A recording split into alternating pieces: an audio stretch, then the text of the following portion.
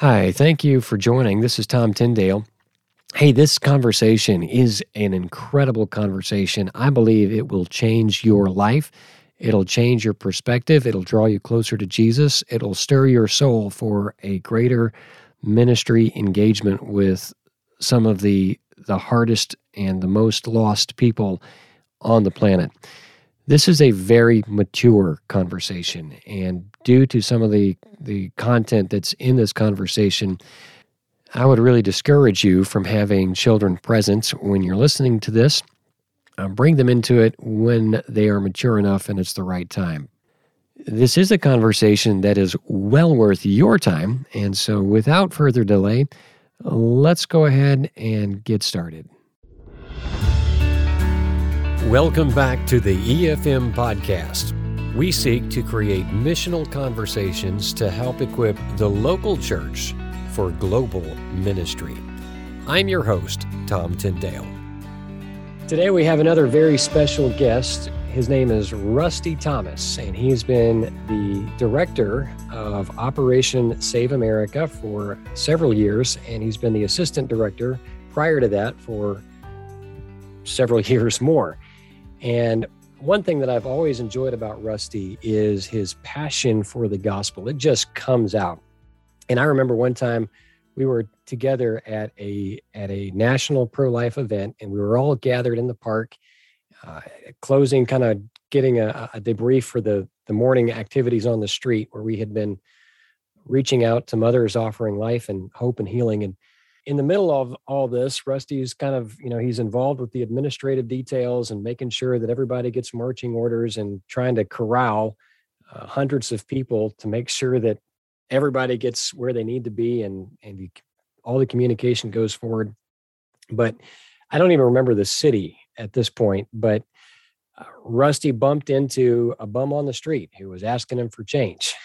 And there was an opportunity to share the gospel. So everything just kind of stopped right there, and Rusty shared with him the real need of his heart wasn't in, $5 extra or 20 extra bucks, but it was to get his relationship with God in tune. And that is just one of thousands of stories where I've seen this guy, and I know he's got many more stories where he has a passion for sharing Christ. And there are issues that we have that are many times hijacked as political issues or social issues that we think may not be relevant to the church. But the way that Rusty looks at that, and I think is a biblical way, is that all these issues are gospel issues. And the only answer for society is through the gospel of Jesus Christ, which is why we're having this podcast and why I'm really glad to have Rusty on this particular episode. So thank you so much for joining us, Brother Rusty. Glad you're here. One more major aspect of Rusty's life is his family. Rusty has, 13 kids? Yeah, two are with the Lord and 11 left here on earth. So they have graduated from the Thomas family to the Thomas nation, and boy, there's a lot going on there, but I have been blessed by what I have gotten to know and see with the children he's raised, and I'm really excited to have him on the podcast today. So thanks for joining us, Brother Rusty. So good to be with you, brother. So Rusty, I met you about the same time that I've met Flip Benham, who I've also had on a previous podcast at this point, and it was out in front of the gates of an abortion clinic in Dayton, Ohio in 1997. Yeah. And I distinctly remember when the call was made for rescuers to go forward. That was during a time when they recognized that if we laid our lives down on the line, we're facing a federal felony due to the freedom of access to clinic entrance. And yet people went forward and they got arrested, and Bill Clinton's attorney general, Janet Reno, came after them with the lawsuit. And I saw in that moment theology being expressed in the biography of these people. And I saw an unbridled passion for Christ and a love for the unborn that were going to be led away to slaughter.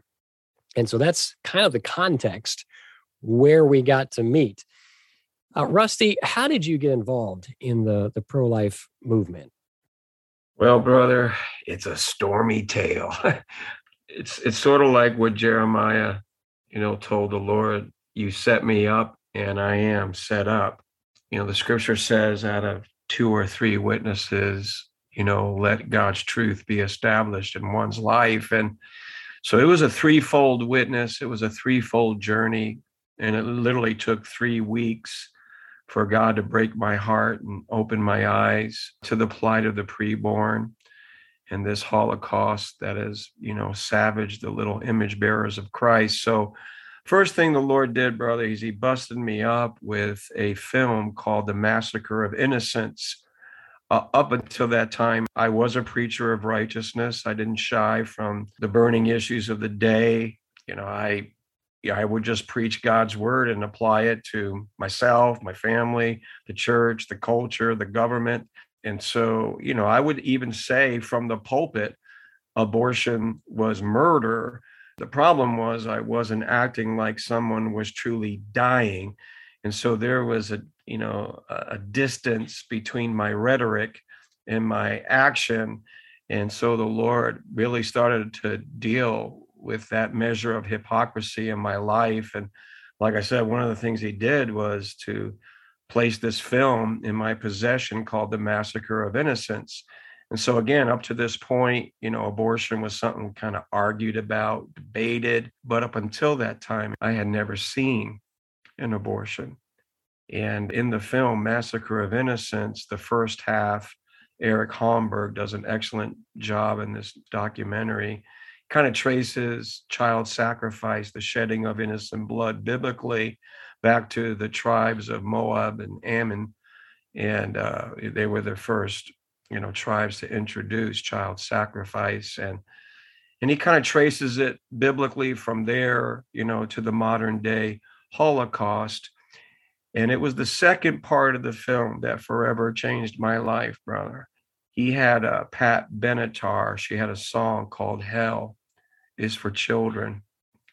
And every time she screeched, Hell is for children, I literally saw with my eyes, severed limbs, decapitated heads, torsos, and there's just blood everywhere. My mental faculties was not prepared for that assault. I was not prepared. It literally overloaded me. I mean, it's like I tilted. I had to shut it down. I couldn't absorb the evil that I was seeing. And so I shut down the video and I ran into my room and I felt prostrate before God. And I'm not talking just weeping or sobbing. I wailed so hard that my physical chest hurt. I just for the life of me could not believe that our nation had sunk to that level of depravity, that parents would do this to their own children. And it was, literally my Isaiah 6 moment. I had seen the mind of the Lord when it came to abortion. And literally my life just unraveled before my very eyes. I mean, I was truly undone. My eyes were open. My heart was broken. And I didn't know much, honestly. I just knew I couldn't walk away from what I had seen. I didn't quite know what to do about this. So the next week, I'm watching the news, and here is the first mention of Operation Rescue on a national scale. They're rescuing babies, interposing at the death camps in Atlanta at the Democratic National Convention. And this was in 1988. So the week before, God busts me up, opened my eyes. And then the next week, I'm watching Christians at death camps praying, worshiping the Lord at the gates of hell and being dragged away and thrown into jail. And I'm like, oh, what a coincidence. What meaneth this? And so that was sort of the second fold witness that God began to really deal with me. And then the third fold witness came about a week later. And I was at the church. I was preparing a sermon, and a strange man knocked at my door. Do you remember Ed Martin? I do. Yeah. So Yep. this is the first time I met him. He came knocking at my door. He was from Ocala, and I was in St. Petersburg. Never met him before. He knocks on my door, and he asks if I'm the pastor. And I'm saying, yes, I'm one of the pastors. And he says, we need to talk. And I go, okay, what do you want to talk about? And he said, I just returned from Atlanta. Oh, wow. And as soon as he said that, all I could tell you is the tears just started streaming down my face. Yeah. And I'm going, yeah, we got to talk. What in the world's going on? What is the Lord doing? Wow. And he sat me down, brother, and he just said how God had moved upon the evangelical church and granted them the gift of repentance. And they started to bring forth fruits, meet for repentance, by interposing at the death camp, to fulfill the scriptures, rescue those unjustly sentenced to death, love your neighbor as yourself, speak for those who can't speak for themselves. And, on and on and on, the passages of scripture, just came alive. And it was at that point, brother, that I knew I had to do something. And that's when I crossed the line of obedience. And boy, what a kingdom adventure it has been ever since, brother. So when you crossed that line of obedience, what did that mean? Well, at first it meant the loss of everything. It's in my case, brother, I was actually being groomed by TBN. And I was actually a popular preacher. I was booked 8 months in advance, brother. Wow. And I was raised very, very poor, my wife and I. And so we were shocked, brother, that we could love God and serve him and actually make money, and we were receiving anywhere from $4,000 to $5,000 in the mail each month. Oh my. And we were ministering 3 to 4 times a week with offerings from $200 to $2,000 a pop. And so, man, we were blowing and going. I was like, life's good, what I mean? Sure. But at the same time, there was something inside of me, brother, that was dying. Mm-hmm. I was looking at the condition of the church, and I was looking at the condition of the nation. And even though we were doing very, very well, brother, I knew something was wrong. And my wife, she didn't understand me, brother, because we would minister and God would move and do great things. And I would walk away and I was absolutely depressed. And she's like, what's wrong with you? God's moving. People are being saved, and the Lord's blessing us. And I'm going, yeah, all that is true. And our nation's going to hell in a hat basket. How in the world can I justify this? I feel like I'm losing my integrity with God. Wow. And so literally, brother, I was at the crossroads, where I could have, people may not know my story, but I walked away from fame and fortune in Hollywood, brother, to go into the ministry. And even in the ministry, brother, I could have, obtained, whatever, fame and fortune with TBN. You know what I'm saying? Mm-hmm. And it was at that critical juncture that God just invaded, brother. Mm-hmm. And I mean, his conviction came so strong on me, brother. I couldn't, Mm-hmm. I knew I had to go with Operation Rescue. I just knew that was, and I knew it was going to cost, brother, but I had no idea of the extent of that cost. And when I say, brother, we lost everything, I am telling you, literally, we lost everything to follow him into this battle. So you saw the reports of what was going on in Atlanta, and then Ed comes and knocks on your door there in Florida. And so what was the next step for you? Where did you go? What happened? Well, I had one issue, brother, that I had to struggle with the Lord. And so I did take a few months to seek him really in concentrated prayer and fasting because the whole issue, brother, about breaking the law, you know what I'm saying? That, any Christian, you know what I mean? You have to deal with Romans 13. You got to deal with certain passages of scripture, because even though I could see, the point of it, because they were fleshing out the doctrine of interposition, I still had to struggle with my relationship with civil government. So let me just interrupt here and make this a little clearer for our listeners who this is this is a lot of information coming at them really fast. So you got the call to be as dedicated as the people in Atlanta who were getting hauled off to jail. Now, what exactly were they doing that was getting them put in jail? Well, brother, they were in a legal realm. It would be called trespass, right? Right. But biblically, they were fleshing out the doctrine of interposition. And so it's really important that we understand that biblical doctrine.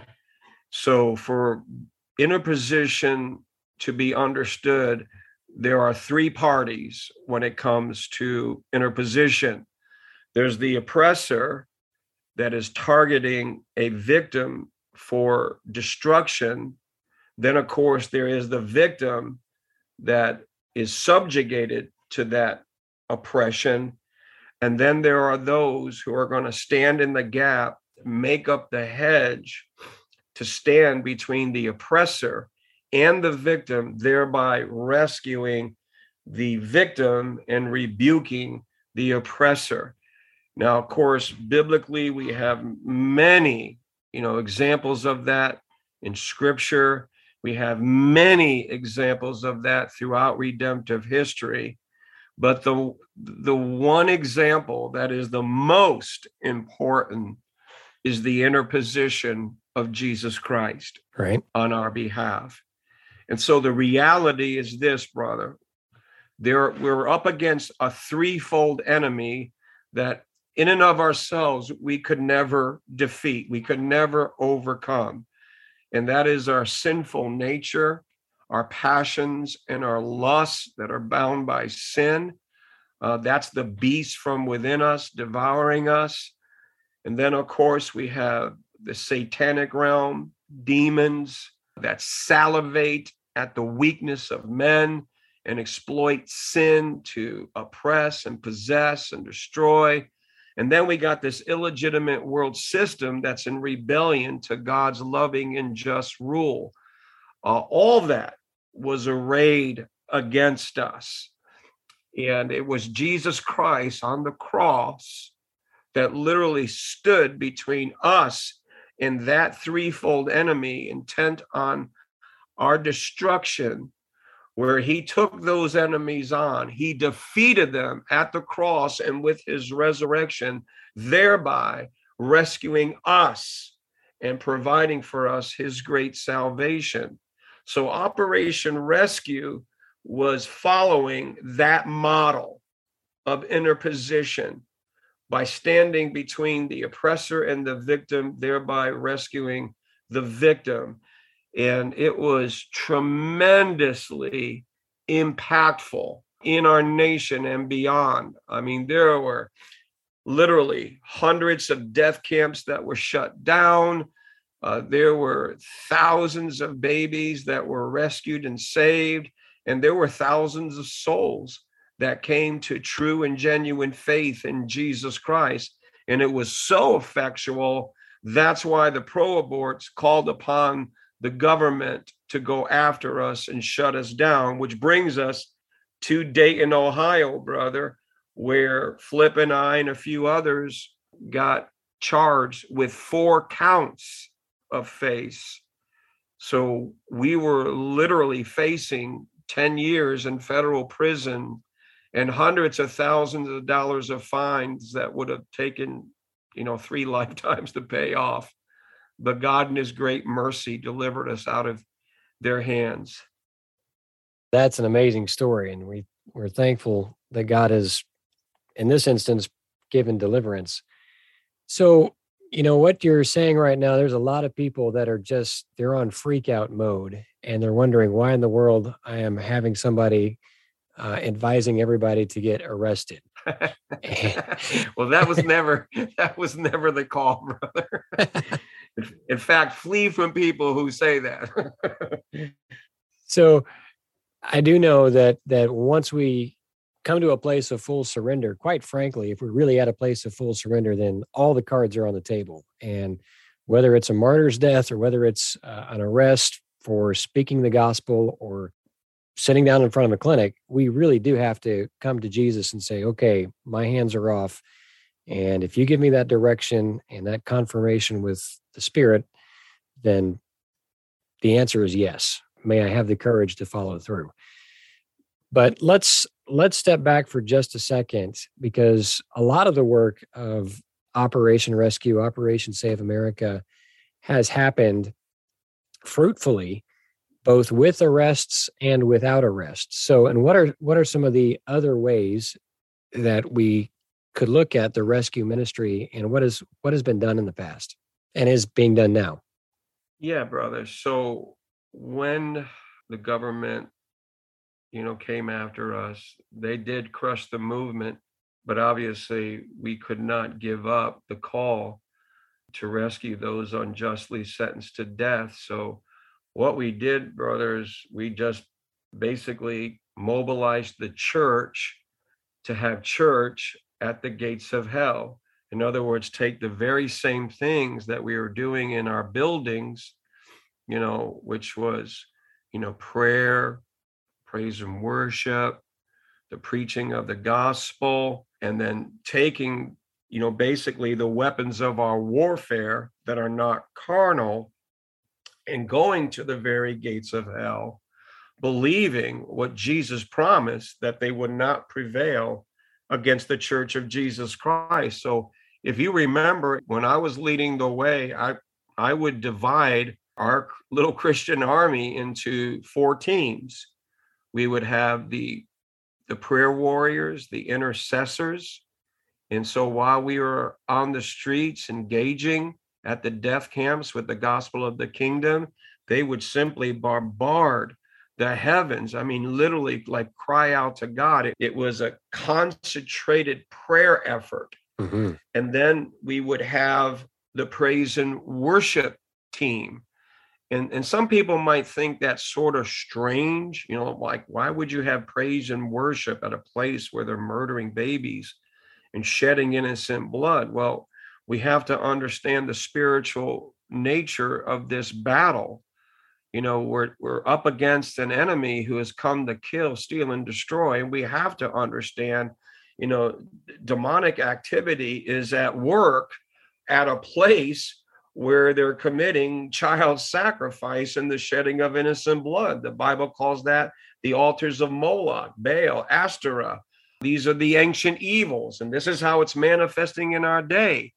And so we also know that God inhabits the praises of his people. And so we wanted to change the spiritual atmosphere there, drive away the demonic activity, seek the presence and power of God to be made manifest. And right next to them, we would put the preacher boys. At times, you were that preacher boy. Yep. And you would minister the gospel of the kingdom and share the truth that can set people free. And then we would have the sidewalk counselors. And typically, these sidewalk counselors were elder women, some of them post-abortive. They were very, very effectual at reaching these deceived parents to come over, to talk, to pray. And so what we seen through that was the same sort of manifestation of God watching over his word. We would see death camps shut down. We would see babies' lives spared, and we'd see families come to faith in Christ. And so we continued that work on the streets. And then in the political realm, we would promote abolition. In other words, convince magistrates to no longer regulate baby murder, but actually end it using their lawful authority to protect life and stop the shedding of innocent blood. And so those two things, brother, together has had a powerful impact on this battle for life. It certainly has. Now, I want to come back because I know there's still some people that are just in a state of disbelief and shock. But, when you think about the protest and the high tension atmosphere, everybody's thinking, well, I could never do that. Well, what Rusty said was, whatever you do in church, we just did that out on the streets. So, pastors, if you can preach to your congregation on Sunday morning. Well, find out when the kill days are at the clinic are and just start going and preaching. And by the way, for those listening to the podcast, most of you are Wesleyan in background. That's how the Wesleyan Methodist movement started.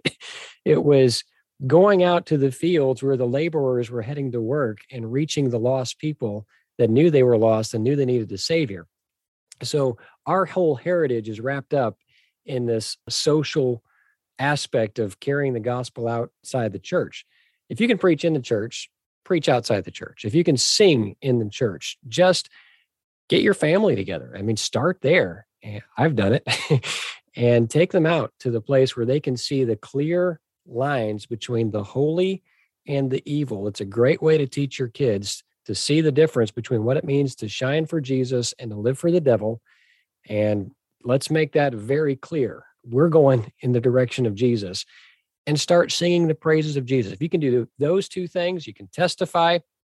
There is a spiritual atmosphere that gets set up, and it turns up the heat against the enemy in a very, very profound way.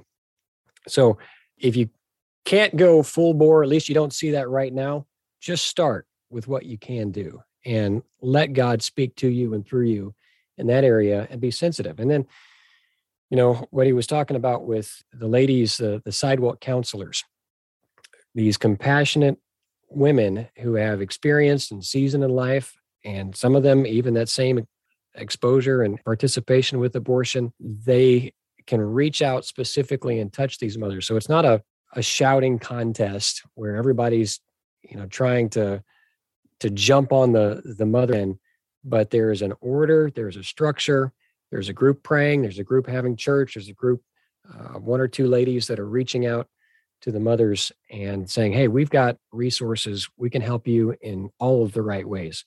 It's an incredibly powerful statement. So I promise you, if you'll do that, your spiritual life will come to an epic revival. You're going to see things in scripture you've never seen before. You're going to hear preaching you've never heard before. You're going to see application of the word of God that you had no idea had been sitting there this whole time. But now you'll see that if you follow Jesus where he's going, and he's going to the gates of hell, he'll start talking to you in new and deep and vibrant ways. OSA, we spent a lot of time recruiting pastors and elders and churches into this battle. And it was sort of difficult because of the very things you're talking about. There's a great fear factor. And one of the problems is I think they don't see themselves having bravado or being very courageous. Right. And it is a fearful thing, sort of to cross that line and show up at the gates of hell and deal with this issue of death and murder and bloodshed. And, obviously these things are very, very unpleasant, and really nobody in their right mind wants to, be involved with something like that. That's right. And so when I would talk to pastors, some of them would come out, and it was very interesting, brother, because it took a little time. In other words, they could preach a house of fire in a building, the gospel, but they became somewhat mute at the gates of hell because of this strong sort of demonic activity going on there.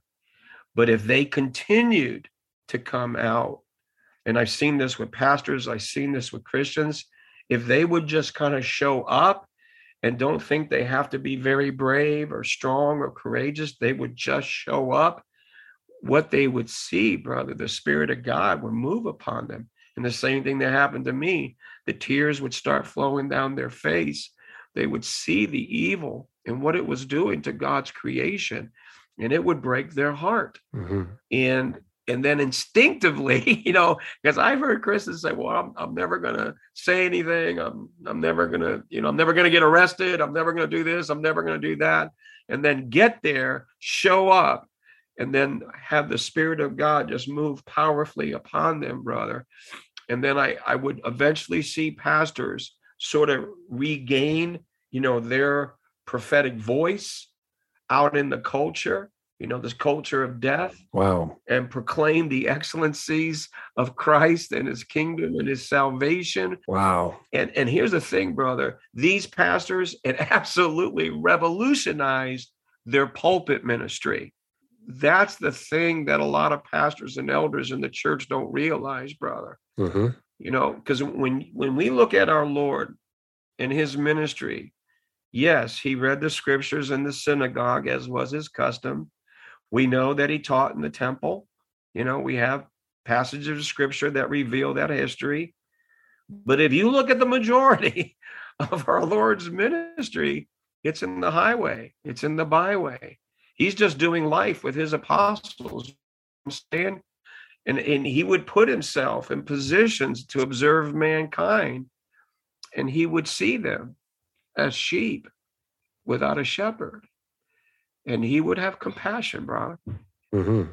And so much of the time, brother, we are insulating ourselves sort of in our Christian kind of ghetto. You know what I mean? We have our Christian subculture. Right. You know what I mean? So we could be nice and safe in churchianity, so to speak, but we're not fulfilling the Great Commission and being salt and light into the world.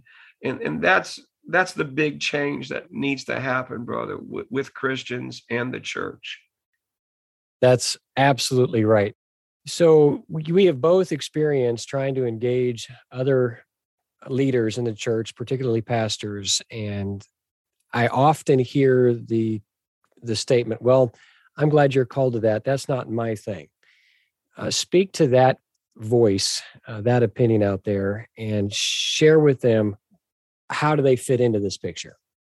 That is such a critical question. And obviously we need to try to answer that biblically. Tom, I kind of use the Nehemiah model in that regard, because there are national sins that bring national calamity that impacts us all. We know biblically, brother, the two major moral and spiritual idolatries that have destroyed nations, is child sacrifice, the shedding of innocent blood, parading our sin like Sodom. And so any nation that allows those abominations, those are the exposed areas where the enemy can destroy nations. And so if you remember with Nehemiah, brother, when he went back in, called of God to go back in and to, rebuild the temple, rebuild Jerusalem, rebuild Israel, the call upon all the Jews, it didn't make a difference kind of what your trade was, what your profession was, regardless of what your personal calling was, the walls were down, the gates were burned. And that means all of us, or all of them, were vulnerable to attack, to death, to destruction. And so it behooved everyone. They had a plow, they had a trowel, they had a sword, they had a trumpet, and they all worked together. Whether you were a perfumer or a prophet, you were putting your hand to the work. You were rebuilding those walls. You were rebuilding those gates.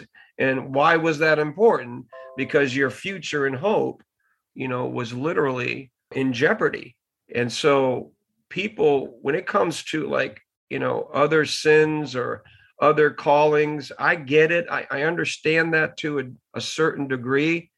But when you're dealing with national sins, national abominations, where God's just judgment comes upon us all, you just can't flip off and say, well, that's your calling. And I'm so glad you're doing it, but I'm called to something else. It is that mentality, brother, that has allowed this Holocaust to continue to close to 50 years in the United States of America. And if you look at the fruit of that, what is the condition of the family? What is the condition of the church?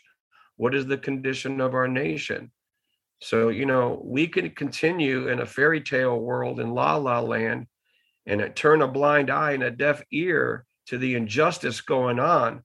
But be assured of this, brother, that our plight, literally our plight, our future and our hope is directly connected to the plight of the preborn. And what do I mean by that? No freedom for them.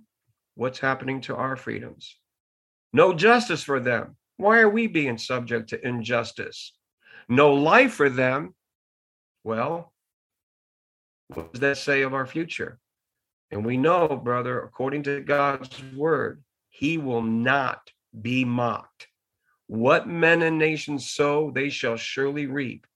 We have sowed child sacrifice, the shedding of innocent blood, and we have become a very violent and a very perverse culture that hates God, hates the church, hates Christianity. And then we have preachers saying, we're not supposed to get involved in politics and social issues. And yet it's those very things that is destroying our future and our hope. And so, yeah, we got to repent of that, brother. And we got to put our hand to the kingdom plow and get to those exposed areas, rebuild the walls, restore the gates, so that our children and grandchildren can have a future and a hope. That is really good. And if you'll just allow me, I really want to restate what you just said. The sin of abortion has come in as a national sin. It has been with the permission by silence of the church. And that is very analogous to the walls of the city being destroyed. So we can leave that up to the brick masons and the administrators to say, well, you build the walls. But if only 2 people are working on the job when 200 people need to be working on the job, there is going to be calamity. We have seen that calamity. And if the last 2 years have taught us anything, it's a situation where these fatherless kids have grown up without the voice of the church speaking truth and morality into society. And now they're burning down our cities. And if we don't get on board and get our priorities in where God's priorities are with the protection of the innocent, then the whole future is up for grabs. And it doesn't look promising. When the tornado warnings go off in the city, if it's Wednesday at noon, that's one thing. But if it's Friday night at 6:00 and you hear a tornado warning, that warning goes out for everybody. And if you're smart, you're going to take cover. You're not going to say, well, I'm going to wait till it shows up on my phone, or I'm going to wait till somebody calls me. Well, you might just get sucked up in the blast. And I want to challenge you guys that whether or not that's coming on your phone or someone's calling you directly, the siren is going off. And it is high time for the church to rise up and to take leadership in this crucial area of life. Now, you mentioned briefly about politics and abolition. And so I want to come back to that. Obviously this is a national sin. A national sin happens with permission of political leaders and policy. How does the church fit into that? And what's our role in that? Well, I just wrote a book, Tom, called Biblical Strategies to Abolish Abortion. And one of the chapters is the short-term strategy to abolish abortion and the long-term strategy to abolish abortion. So the short term is what I explained about having church at the gates of hell. That is the church mobilizing the saints, operation sort of full court press with the prayer, the praise, the proclamation of the gospel, sidewalk counseling. That's the short-term strategy, because a law change like 5 years from now holds no hope for the baby scheduled to die today. And that's where the church must be there. And if children are scheduled to die, and be led away to slaughter. It's very important that the church be there for them. The baby, we know you're there. We love you. And we're here to defend your life. And if you die, just know there was Christians that loved you enough to be there for your little one, because you're precious in the eyes of God and you're made in his image. So that's really, really important. But the long-term strategy is to understand this truth, brother. God's given us 4 human governments for his glory and our benefit: self-government, family government, church government, and civil government. And one of the great things lacking in the church, brother, is a biblical worldview of civil government. And as a result of that we really do not understand that the one governmental authority ordained by God to end this Holocaust is not the Church of Jesus Christ. It is the state. It is civil government. We don't have the sword. We have keys. They hold the sword. And the whole purpose for civil government ordained by God is to restrain evil, punish the evildoer, and protect those who are good in God's sight. The first mention of civil government in the Bible is Genesis 9:6. When Noah gets off the ark and the waters recede, one of the first things God told Noah: if man sheds blood, criminal, by man, civil government, his blood shall be shed. Why? Because man is made in the image of God. And so the primary purpose of civil government is to protect innocent life legally. Now, obviously, we're due to original sin, we're all sinners, we're conceived in sin, but I'm talking in the legal realm. They are to protect innocent life and stop the shedding of innocent blood. And this is where, we just had the overturning of Roe, but before that, brother, Roe was a violation of the sacred trust of the state. They were violating their ordination by God, and our nation was defending the indefensible. And so we, as the Church of Jesus Christ, pastors, elders, we have to develop a mission to the magistrate. We got to go to the magistrate and we have to disciple them. We have to mentor them. They need to know their God-ordained duty. You're not here to play games, religious and political games at the expense of these children's lives. God has called you to protect them and to stop their murder. And if you don't do that, you're in violation of your charge as a magistrate. And so this is what we've been doing, Tom. We have been going from city to city, state to state, ministering on the streets and going to the death camps and all going on campuses, ministering the gospel. And then we're meeting with magistrates, sheriffs, legislators, attorney generals. And we're getting them good books like The Doctrine of the Lesser Magistrate, my book, Biblical Strategies to Abolish Abortion. And we're taking the time to speak God's word to them and understand what their duty is before a holy God, the very one they're going to stand accountable for on the discharge of their duty. And amazingly, Tom, some of them are responding correctly to the Lord. And just recently, I had a doctor, he's a pastor, he's running for political office, he's running as a congressman in North Carolina. He read my book, he said it changed his life, and he knows what his duty is going to be. He's not going to play the pro-life game, all right? Where I exploit the pro-life base, they vote for me, check. I go to the pro-life meetings, take pictures with the pro-life groups, they raise money, I get votes, and we pat each other on the back. And all this is happening and babies still die. That nonsense needs to stop. And so he recognizes, I know what my duty is, and he's going to do it, brother. And we're going to help him to do it. Great. So there's you mentioned the book, and I think that's a great resource, Biblical Strategies to End Abortion. Is that correct? To abolish abortion. To abolish abortion. Thank you. Biblical Strategies to Abolish Abortion. And We'd love to help our readers get in touch with that. Where can they pick that up? You can go on Amazon, brother, and that does help, especially if they can purchase the book there and then write a review. All right. Because that helps the algorithms Mm-hmm. and gets it out farther and wider. So that's one place. They can find it on Covenant Books, Barnes and Noble, really anywhere, Walmart. I find it everywhere now. So praise God for that. Great. So Biblical Strategies to Abolish Abortion by Rusty Thomas. Go find it, read it, put a review on there, and put it into practice. So that's great. Now, let me just pick up on one more question out of curiosity. You talked about getting to interface with sheriffs and state reps and even attorney generals. How does a local pastor or even a local concerned citizen go down that road? How do they schedule that meeting? And then are there talking points in the book to help them along? Yes, there are. The principles are there, brother. You know what I mean? The principles to share are there.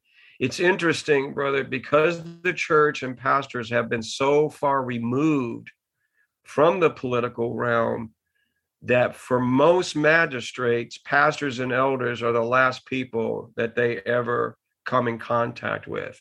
And so for a lot of them, they're very shocked when a pastor or elder of the church shows up, which now you can understand, brother, that these magistrates are lobbied by the wicked constantly. All the time. I mean, they got paid wicked lobbyists, that are putting extreme pressure upon these magistrates to do wickedly and to codify evil into law. And so, that's the poison. And the antidote, of course, is the church being salt and light. And so when pastors show up and elders of the church show up and spend time to get to know these magistrates, and I, brother, I just would encourage every Christian, like, who do you even know, like, who your sheriff is? Do you know who the chief of police is? Do you know who your congressman is? Do you know who your senator is? Do you know who your attorney general is? Do you know who your governor is? Do you know who your lieutenant governor is? And we got to purposely, brother, be conscious in this, be deliberate to set up meetings. And you don't have to go in there guns a-blazing, at first, begin to develop that relationship and then start to let know your concerns. And then you start giving them good materials. And we got great materials that lay out the biblical worldview of civil government, that lay out the doctrine of the lesser magistrate, that lay out the doctrine of interposition. All these are critically important in discipling and mentor magistrates. Well, why would we do such a thing? Well, because Jesus is King of Kings and Lord of Lords. He is the ruler of the kings of the earth. Psalm chapter 2 sends a warning to whom specifically? Kings, rulers, bow down, kiss the Son, worship him. And if you don't, he's got a rod and he's going to bust you up. And by the way, blessed are those who put their trust in him. And so we have to understand when Jesus came, brother, he didn't came to take issue. He came to take over. You know what I mean? Yes, sir. And so he is not just Lord of the church. He is King of the state. And right now, America and other nations are rebellion against their lawful king. That's why God gave us the Great Commission, right? Disciple the nations, baptize them, make sure they keep my commandments.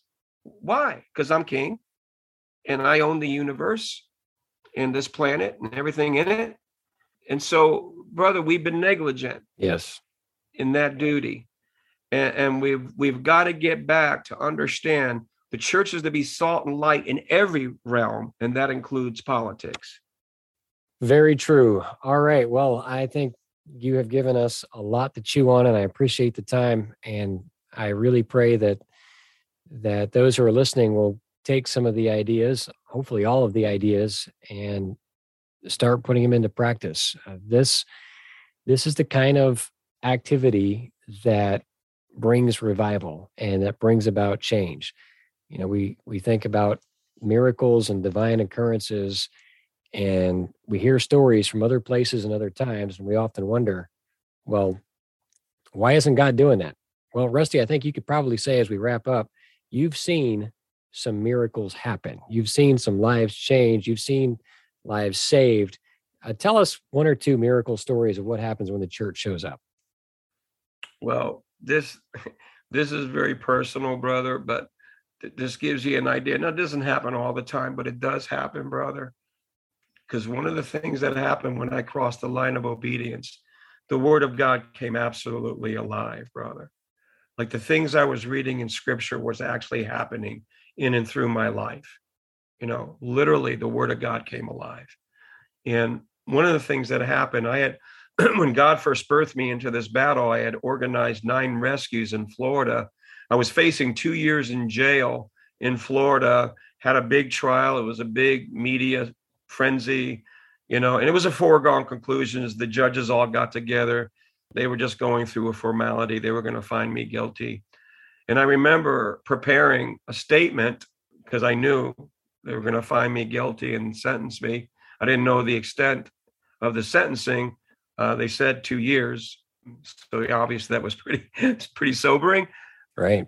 But I remember I had wrote down a statement, and just true to God's word, brother, after they had found me guilty, I had a chance to address the judge. And just true to God's word, brother, I stood up, the Holy Spirit fell, entered that courtroom, and where Jesus said, don't take into consideration what you're going to speak in that very hour, the Spirit of your Father is going to speak through you. Tom, it happened. It literally happened. I was saying things out of my mouth that I did not intellectually know. And it just flowed, brother. The power of God hit that courtroom so hard. The bailiffs were weeping. The people it was a big to do. It filled the courtroom. People were stifling the cry. They were bawling. They were choking. The stenographer, her hands were shaking. The judge's eyeballs got very, very big. I don't remember everything I said, but I did say this: Judge, I know I'm in God's perfect will, and he's going to do one of two things to you this day. He's either going to harden your heart and you're going to put me in jail for 2 years, or he's going to soften your heart and you're going to let me go. But be it known to you, either way, Judge, what you call legal, God calls unlawful. And every one of us are going to stand before God to give an account for what we're saying and doing in this courtroom. God bless you, Judge. And the thing that happened, brother, was he didn't put me in jail. He put me on probation for 2 years. And so I had to go to a probation officer and report. As I'm going through this probation process, that's when the Summer of Mercy is being publicized. Come to Wichita, Kansas for 1991, Summer of Mercy. So here's the deal, brother. My probation stated that if I left the state or I did another rescue, it's an automatic 2 years in jail. But I'm getting convicted by the Lord. I got to go. I got to do this. And I turn to my wife. She sees the look, which means, put the seatbelt on. We're headed down another adventurous road. Wow. And I tell her, I believe God wants me to go. I believe he said, go and doubt nothing. And so I went, brother. So a 1 week, event turned into a 2.5 month revival. And I had to go back and forth to report to the probation officer. I went back to Wichita, came back, had to report to my next probation officer. She was a nominal Methodist lady. And I had been fasting for about 7 days. I greet her. We walk back to her room. I opened the door, placed my hand on the shoulder. Don't think much of it, just to be a gentleman, escort her into the room.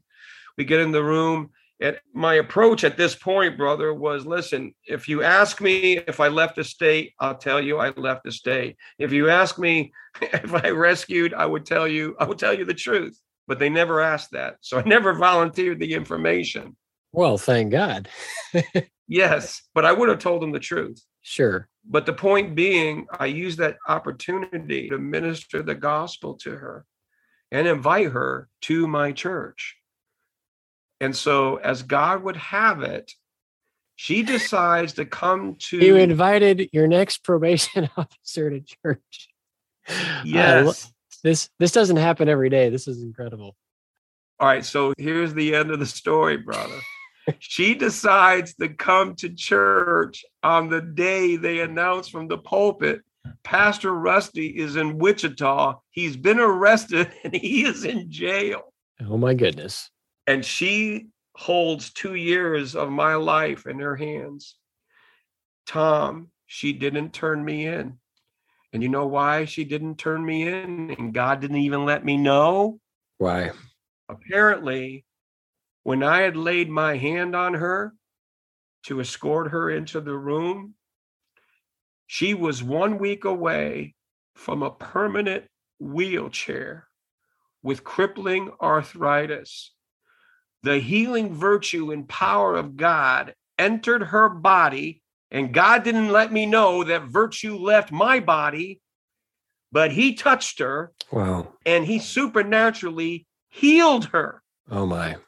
And because God supernaturally healed her, she would not turn me in because she believed I was doing the work of God. Certainly were. And so, brother, that's one literally of hundreds of testimonies I could give about the miraculous realm of what happens when Christians obey the Lord and cross that line of obedience. Well, thank you. And I want to, again, challenge you. You know, many of the people that are listening, I know where you're at. You're still in a state of disbelief. When Rusty said that it only took him 3 weeks to respond to the call, I was like, wow, that was a short time. I want you to pray about this and to not pray with the sense of, is this God's will or not? I think the scriptures are clear. Rusty's been very thorough in his use of scriptures to present this. The issue is, Lord, I believe, help my unbelief. Help me to step forward despite my fear. And I want to challenge you, yes, pray about it, but pray on your feet, moving in the right direction. God has got a lot more he wants to accomplish. And I believe as we've seen the overturn of Roe v. Wade in the last couple of weeks, this is just the beginning. Amen. The feds have basically taken their hands off of it like Pontius Pilate and thrown it back in the face of the people. So it's not over. It's absolutely not over. But it's certainly the time for the church to stand up and to say, okay, we no longer have a federal protection for child murder. So let's abolish this in the name of Jesus. Well, thank you, Brother Rusty. I really appreciate you making time to be here today. And we're looking forward to what God is going to do. Lord bless you. Amen. Thanks for the opportunity. I love you, buddy. You too.